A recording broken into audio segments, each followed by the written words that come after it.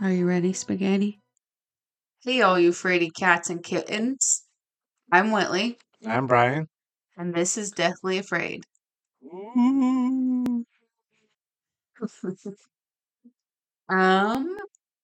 How's your week going, fool?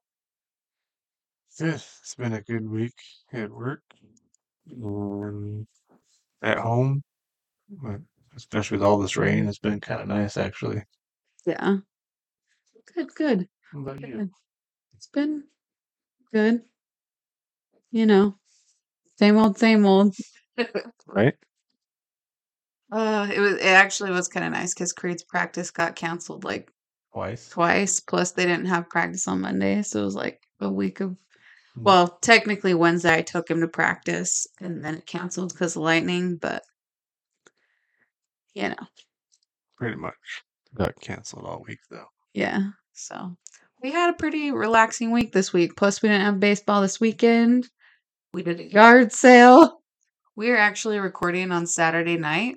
It is 7:30, and I'm gonna be up all night. So, with as much as we didn't have to do this week, we really procrastinated this episode. Right? So, yeah. All right. Well, I'm first. And have you heard of the monster Butler? I'm turning it this way so you can't read ahead. I have not heard of the monster Butler. All right. Well, Archibald Thomas Hall was born on June 17th of 1924 in Glasgow, Scotland. So it's almost his birthday. Happy almost birthday. No, I hope your birthday is shit. Just kidding. He's dead. Hall began his criminal career as a thief at the age of 15. He devised a petty crime scam, which what he would do is he worked for the Red Cross and would do like the collection tins, right? Yeah. And he had 2 collection tins. The one that got like all the change or whatever, he would turn that into the Red Cross, and he would keep the other one that was like all the bills and the good stuff. Yeah. So that was his first little endeavor into crime. He soon progressed into breaking into houses. In 1941, he received his first of many prison sentences for theft. So he was bisexual, and he started infiltrating the gay scene in London after moving there, and he moved there with the profits of his little criminal ventures. Then he served his first jail sentence for attempting to sell jewelry in London that he had stolen in Scotland. He received 10 years in 1964. Shortly after his incarceration, he escaped from Blundellston prison in Suffolk. We had this word before in the Bible John case, and I can't say them. So he escaped from the prison, only be recaptured in 1966 for escaping, and he received another 5 years on top of the 10 he was already supposed to be serving. So he bought himself 5 more years. During his sentence, he studied antiques and learned the etiquette of the aristocracy. That sounds... Aristocracy. Yeah. That word. Aristocracy. As well as taking elocution lessons to soften his Scottish accent.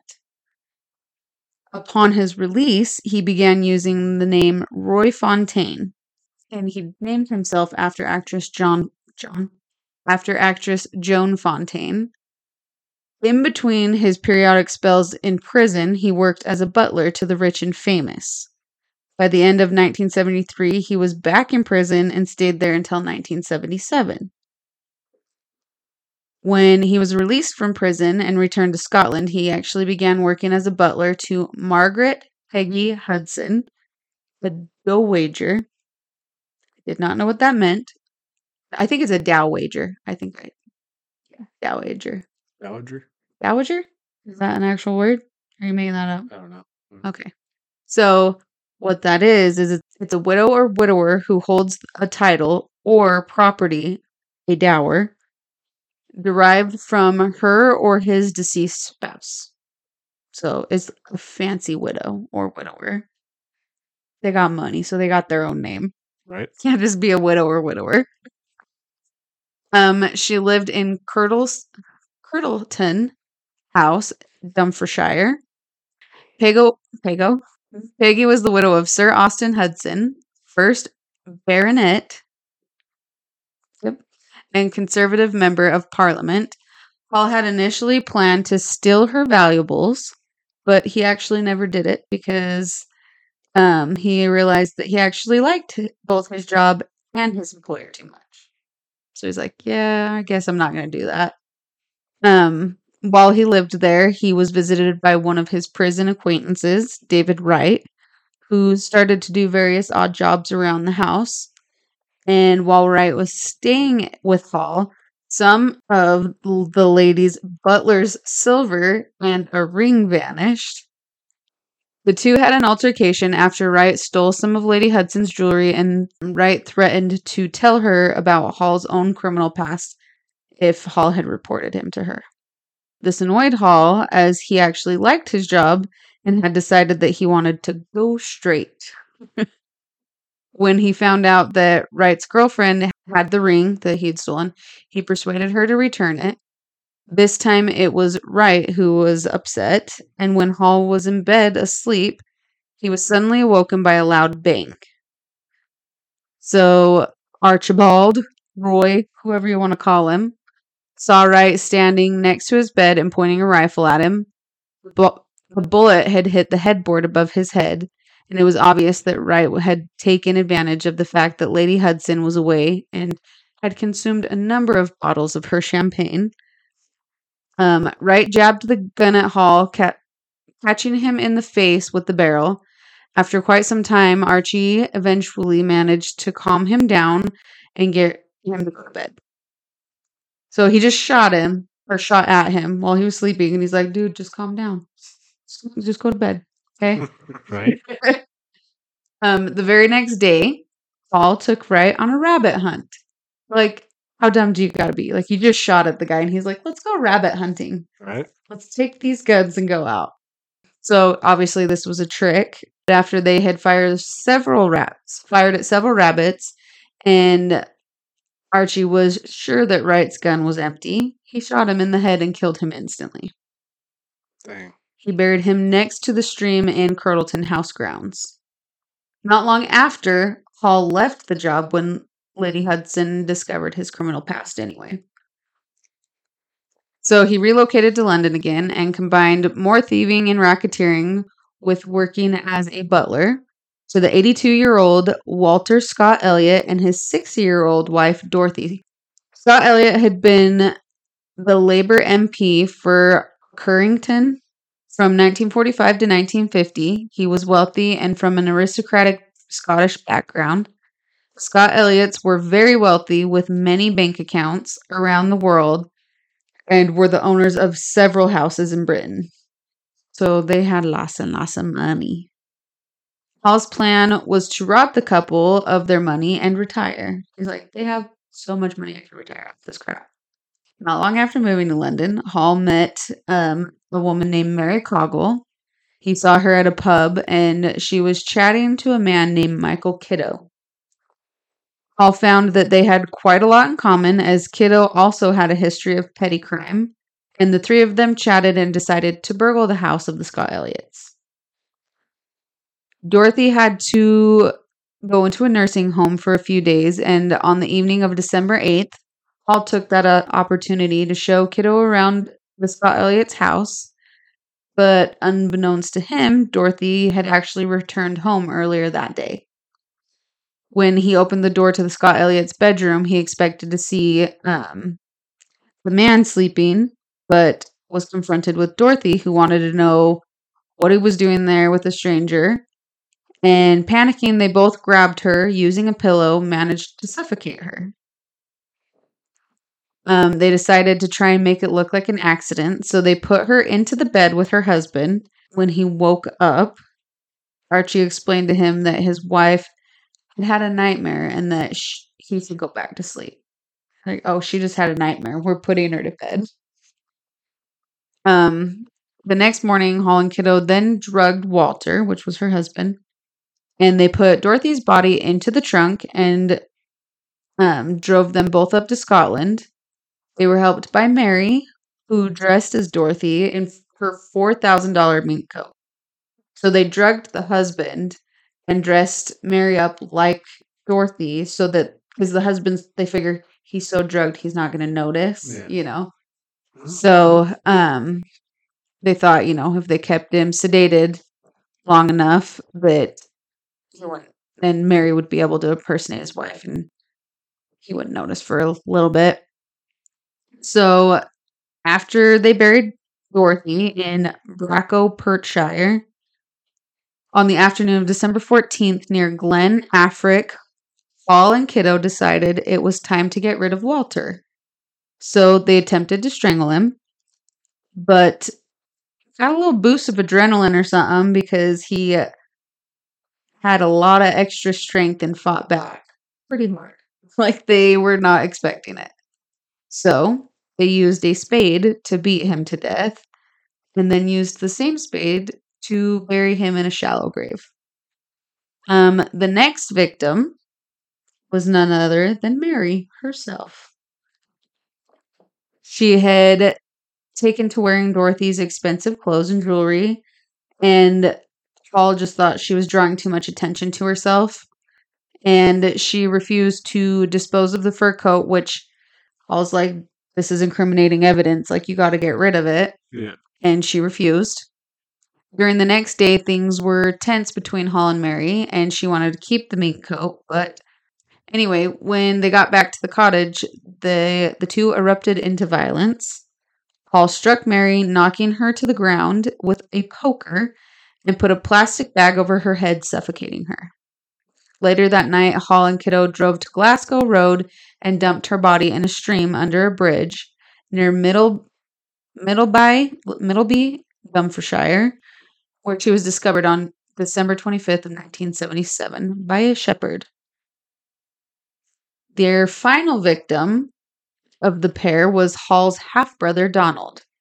He was a pedophile recently released from prison who Hall hated, which, knowing he's a pedophile, I would also hate him. Right. Like, same.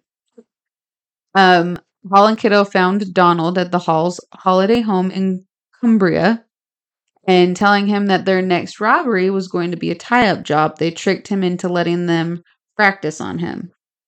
Once Donald was tied up, Hall used chloroform to incapacitate him before drowning him in a bath.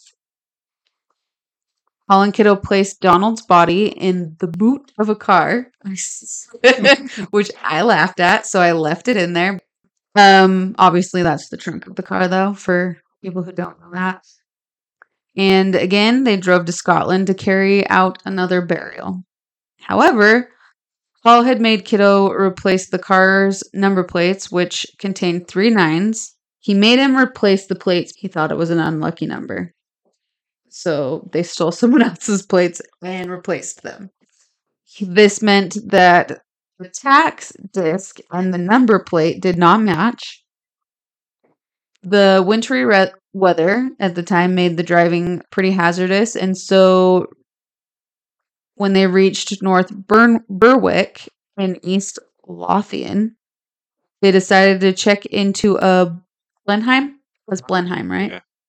Blenheim House Hotel on the north side of the high street overnight to lessen their chances of being in an accident. However, they were pretty shifty And the hotelier,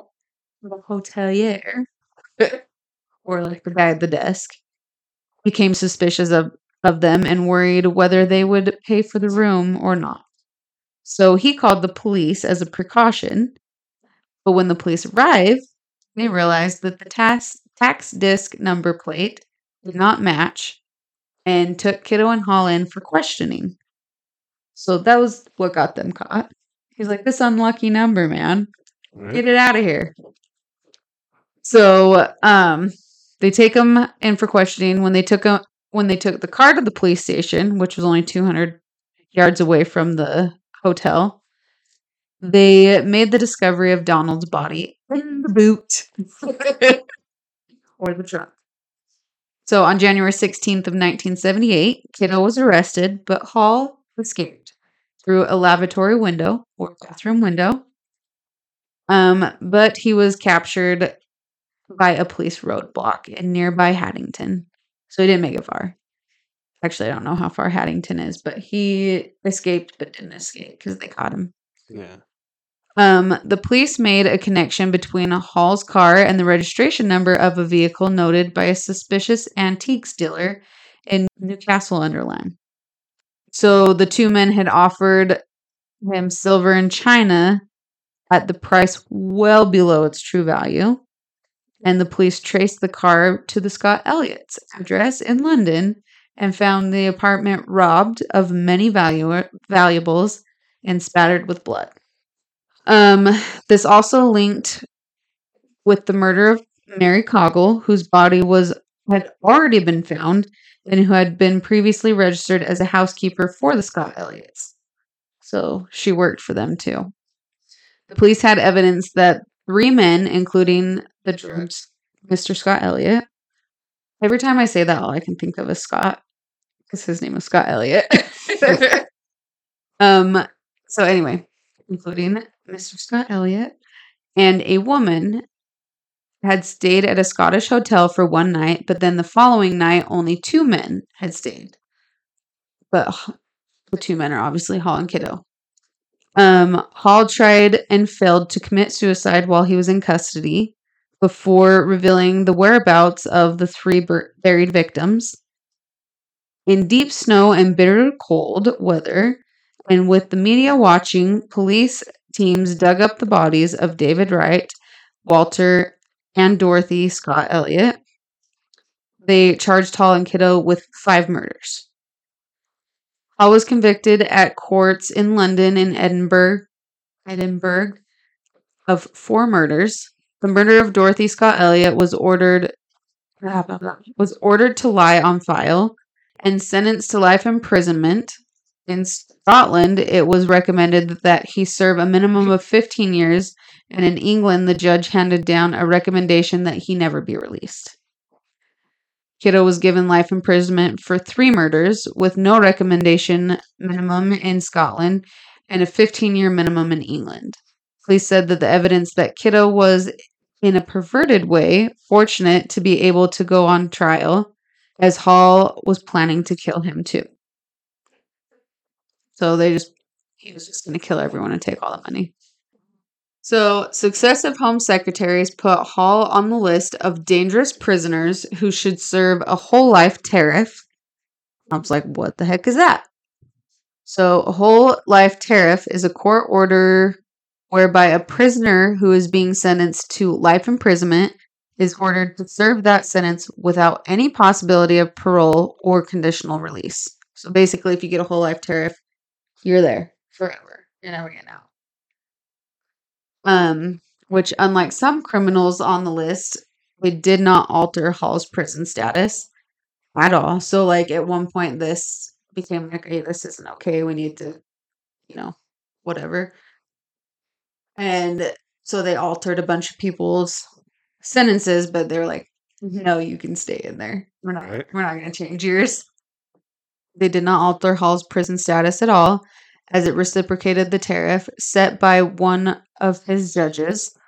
When politically set tariffs were declared illegal by the law lords, and the European Court of Human Rights, Hall's status as a prisoner unlikely to be released never changed, despite his being the oldest prisoner on the published list.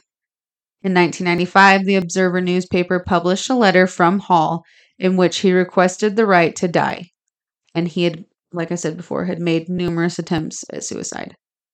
Hall published an autobiography called A Perfect Gentleman in 1999. He died of a stroke in Kingston Prison, Portsmouth, in 2002 at the age of 78. By this date, he was one of the oldest of more than 70,000 prisoners in the British prisons, and the oldest to be serving a whole life tariff. In 2005, British actor Malcolm McDowell and Hollywood screenwriter Peter Bellwood announced that they were seeking a director and funding for film based on Hall's life. In 2011, McDowell stated that the film was currently being made and would be named Monster Butler. After some production work had taken place, the film was canceled because of lack of funding, leaving some crew members unpaid.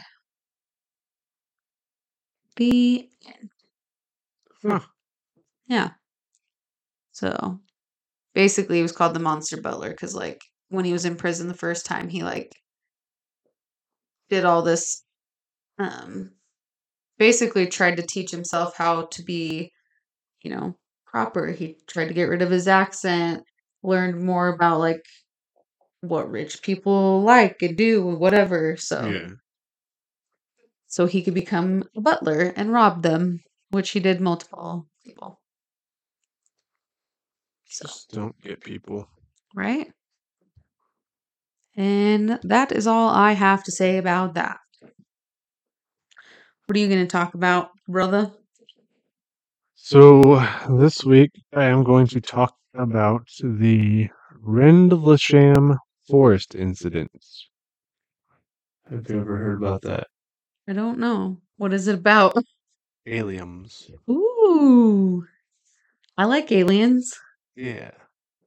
So this website that I found is just like a bunch of different people's takes or stories on Like encounters or whatever? Okay. on this.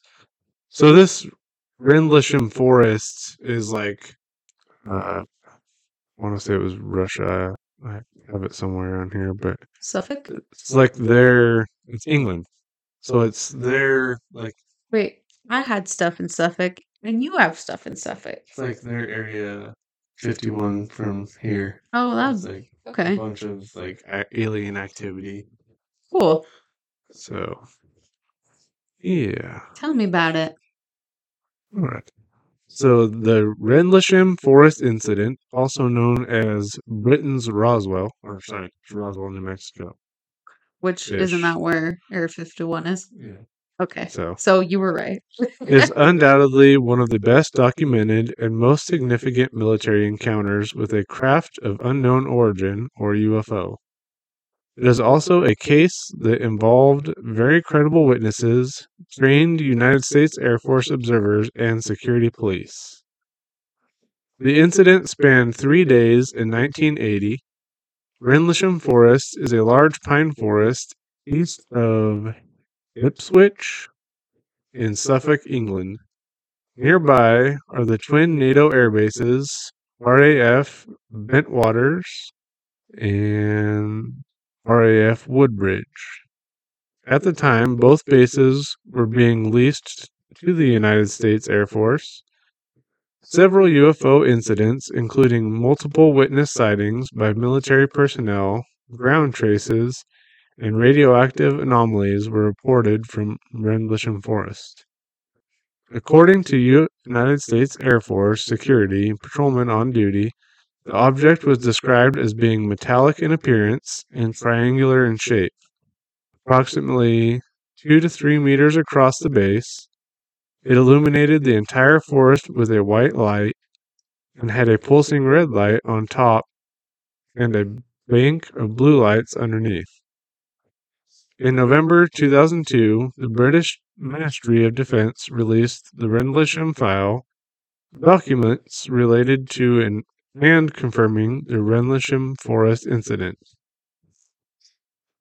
Nick Pope, who was a Ministry of Defense employee from 1985 to 2006, and who wrote a book titled Encounter in Rendlesham Forest, the inside story of the world's best documented UFO incident, described the incident with the following words.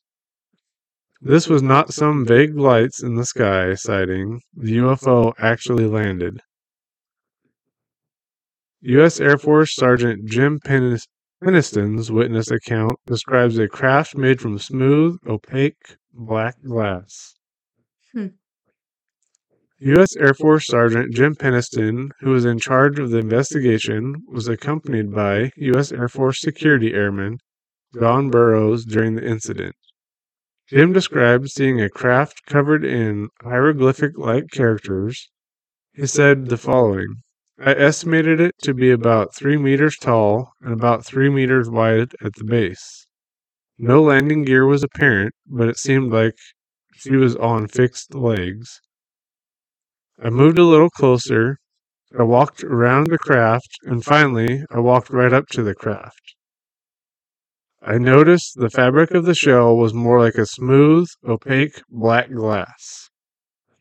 U.S. Air Force Security Airman John Burroughs described agitated animals and red and blue lights near a farmhouse.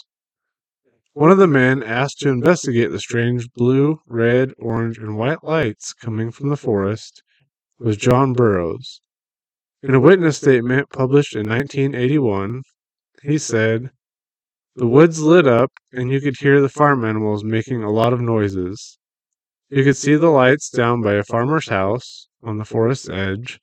We climbed over the fence and started walking toward the red and blue lights, and they just disappeared. Indentations on the ground and high radiation levels were recorded the next day. That's weird, huh? Right? Like, I don't know.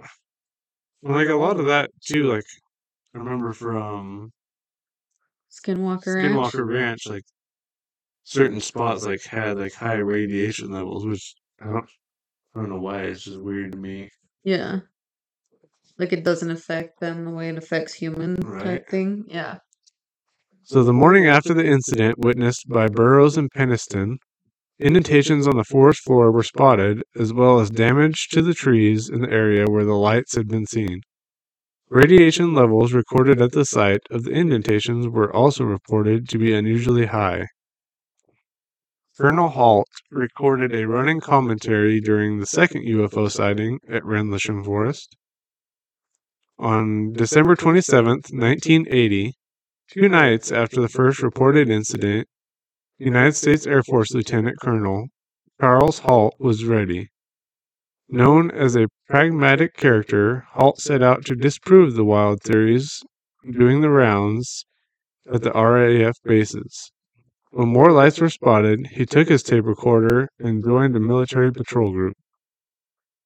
The resulting audio tape has been declassified since the United Kingdom's Ministry of Defense. It is now public domain and can be listened to here. Looking directly overhead, one can see an opening in the trees plus some freshly broken pine branches on the ground underneath. Looks like someone came off about 15 to 20 feet up.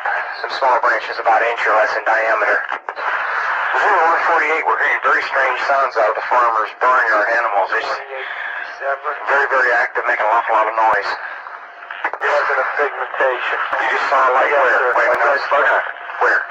Right in this position here, straight ahead, in between the tree. There it is again. Watch, straight ahead off my flash right there. So there it is. Hey, I see it too. What is it? We don't know, sir. So can I get some of it? Yeah, it's a strange, small red light. Looks to be out maybe a quarter to half mile, maybe further out. I'm going to switch off. The light is gone now. It was approximately 120 degrees from the site. Is it back again? Yes, sir. Oh, that's the flashlight's in. Let's move out to the edge of the clearing so I can get a better look at it. See if you can get the star scope on it. The light's still there, and all the barnyard animals have gotten quiet now. Yeah, we're heading about 110 to 120 degrees from the site, out through to the clearing now. Still getting a reading on the meter. About 2 clicks. Maybe count 3 to 4 clicks, getting stronger. Now it's now it's coming up. Hold up, there we go. About approximately 4 foot off the ground.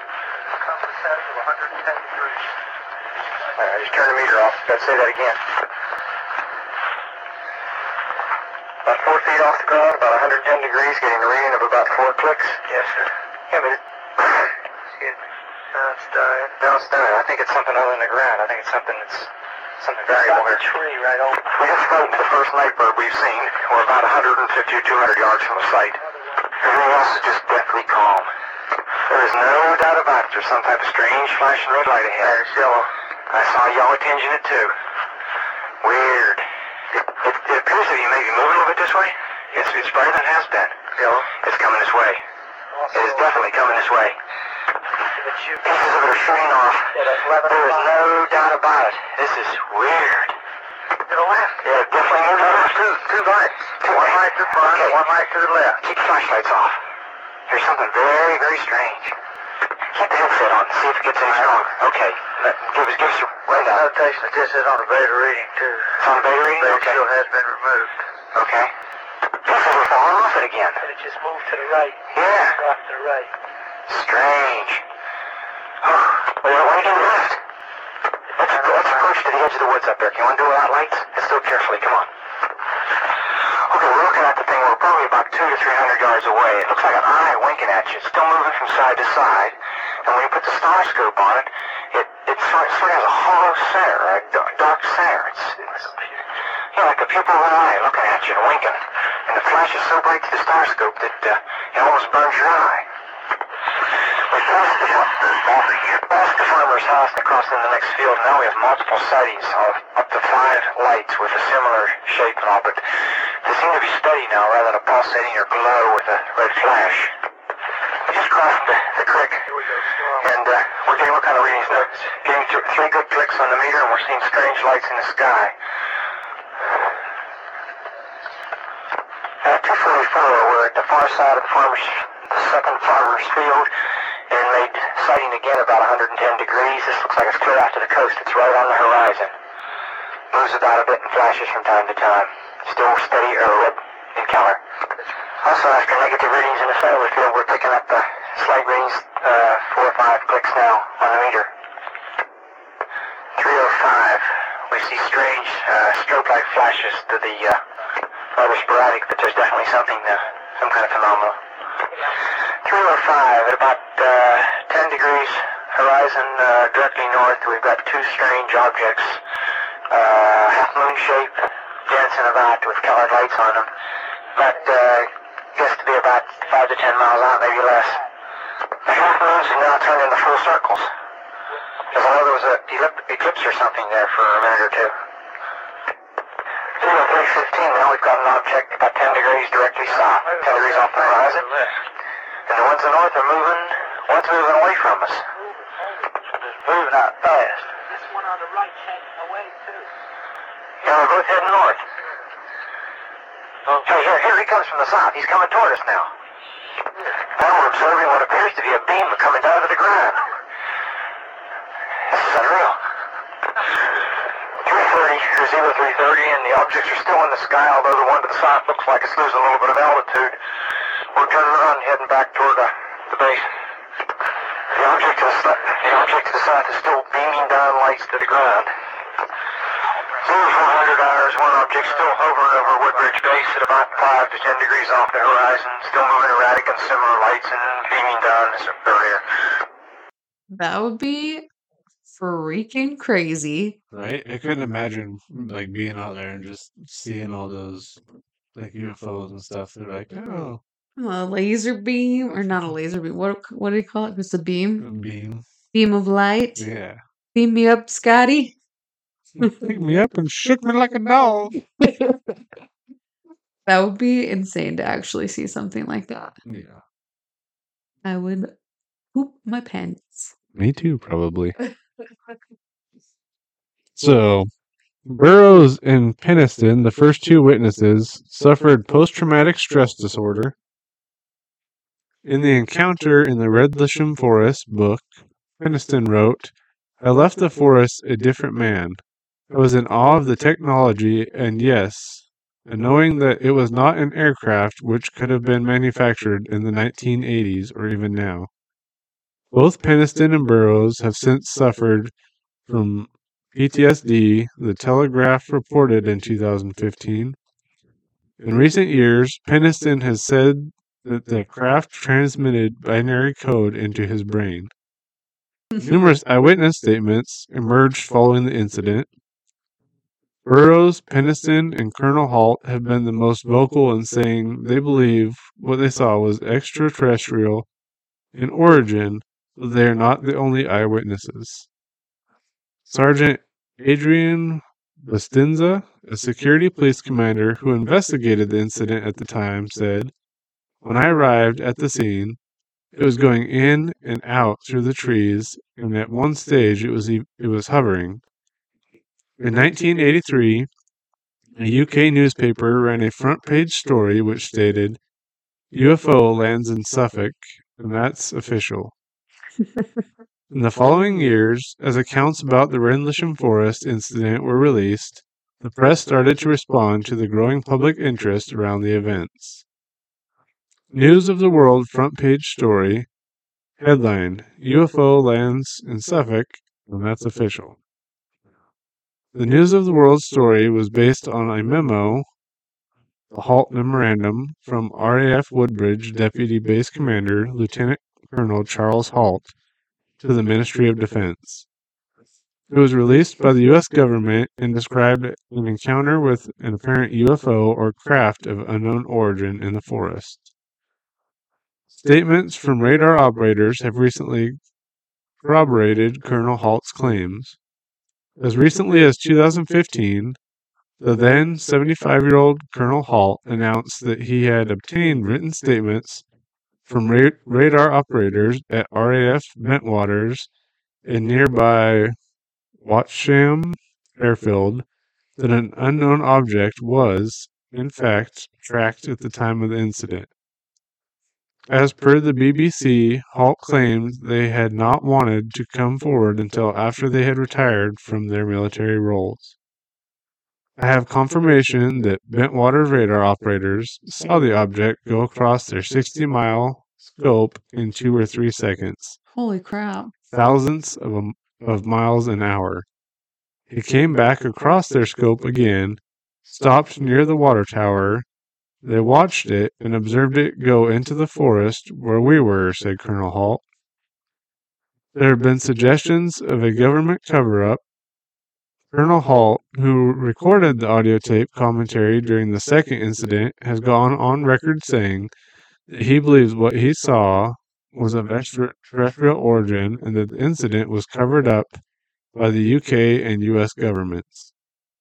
The Ministry of Defense, meanwhile, is adamant that the Rendlesham Forest incident was of no threat to national security and therefore hadn't merited a full investigation.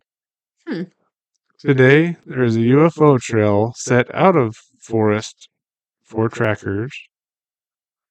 In 2005, due to the public interest in the UFO incident, the Forestry Commission used lottery proceeds to create a trail in Rendlesham Forest. They called it the UFO Trail. Huh. Yeah. That's pretty interesting. I would be excited and terrified at the same time. Yeah. Like, 'cause it's like you want to see it because you want to know it exists.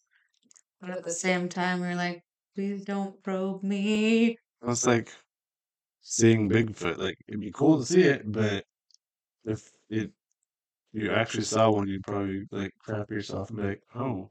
Right? I would be terrified. Yeah, I've just seen. It was funny because I was talking to you about it during that tape of Colonel Halt about the recent. I think it was in Vegas. Somebody called 911 because they said a UFO landed in their backyard, and there were two, like 8 to 9 foot tall beings. Oh my So like gosh. they were like feared for their life, and so they called it in. What are the police gonna do? Yeah, right. Did they find drugs in the house? I need to read more on it because when you just seen the thing popped up on my phone about that incident, so I wanted to read more and kind of see what went on with that once they called it in. Right. I mean, if they weren't on drugs, and it actually happened, that would be crazy. Right?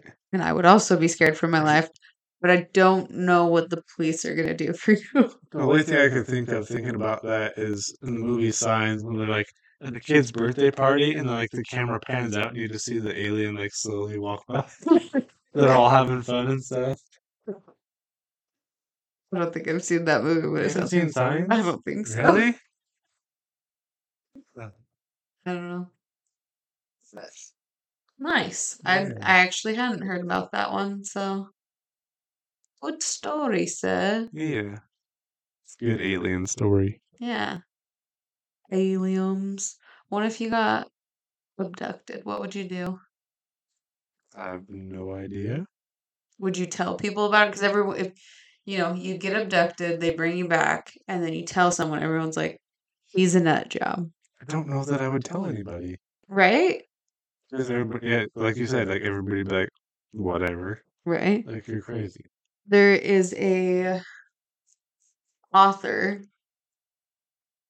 Whitley, dead serious, Whitley, I want to say Streiber, something like that. Yeah. That says that he was abducted by aliens and like writes a story about it. I actually have the book. I haven't read it yet, but Maddie gave it to me one year for like my birthday or Christmas or something. Oh, look, here's that Vegas family report seeing aliens. Something strange caught on body cam. Oh, they actually caught a video of it? Let's see what this video is. It's real blurry. Super blurry. TMZ. Of course it's not real. There's 911 audio. I really got to like you said.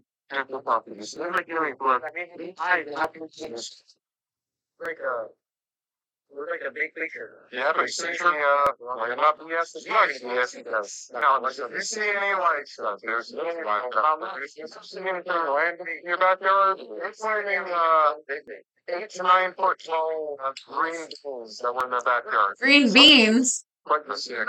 Here. They're my neighbors. Your fine neighbors over here. But again, I would always say out as probably unreal. Right here.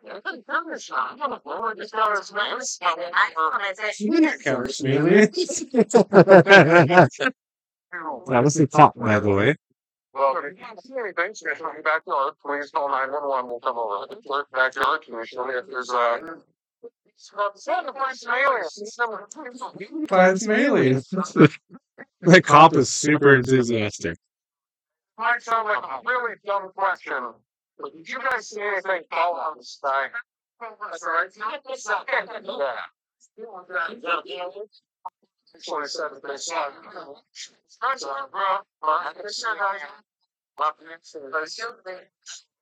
See anyone? They're finding 8 to 9 foot tall. Dang, you can't get it to stop. Right? That's so funny. The one cop is like, yeah, you've seen some 8 foot tall green beans. And it sounded like he said green It beans. did sound like he said green beans. We got some super tall green beans back there. Miracle grow. It is a miracle. I know that one cop was like, nope, I'm out. And the other one's like, no, I want to encounter aliens. Where are they at? That would be insane. Like, I feel like both of those cops at the same time. Like, yeah, I want to encounter aliens. Honestly, I do think there are other beings out there that are way more advanced than we are. But well, there's got to be other life. Obviously, Yeah. the universe is infinite. There's no way there's not another intelligent, like, you know what I mean? Yeah. There's I other don't- beings out there, I don't think they're as everybody describes them. right? It sounds a But- little silly. Yeah. I was gonna say, I think it would be cool to be like able to encounter aliens or whatever if they're super nice, Yeah. obviously. But I also want them to take me to their planet because I want to see this shit. You know what I mean? Yeah. Like, why do you just come here, poke us a little bit, and then leave? Like, take me with you. I want to see it. Right. I mean, bring me back though. Yeah. Unless your planet's super cool, then maybe leave me there. I don't know. Whitley's gone, guys. Sorry. Bye. Can we go back and get my family at least? That's my thought on aliens. Yeah, I don't know. Like I said, it would be cool. It would kind of be scary at the same time, but you can almost picture them like as human-like, but they're just more advanced and everything, I guess. Yeah, Not quite sure. I don't either. But if any of our listeners have their own thoughts on it, please feel free to email us at deathlyafraidpod@gmail.com, or we could even do a poll on our episode this week, Yeah. or we can, you guys can even write in to our Facebook page or Facebook group, Deathly Afraid Podcast, or our Instagram at Deathly Afraid Podcast. Mm-hmm. You can demon us. You can demon us. DM us. They picked me up with their laser beams. Shook me like a dog. All right, guys, that's our episode. Thanks for coming back. Bring some friends next time, guys. Yeah, lots of friends. That's Minnie letting you guys know. Bring some friends. Yeah, I don't know if you could hear her barking, but she was barking. that's what she was saying, though. She said, "Bring your friends." We having a party. All right. See you next week. See ya. Bye.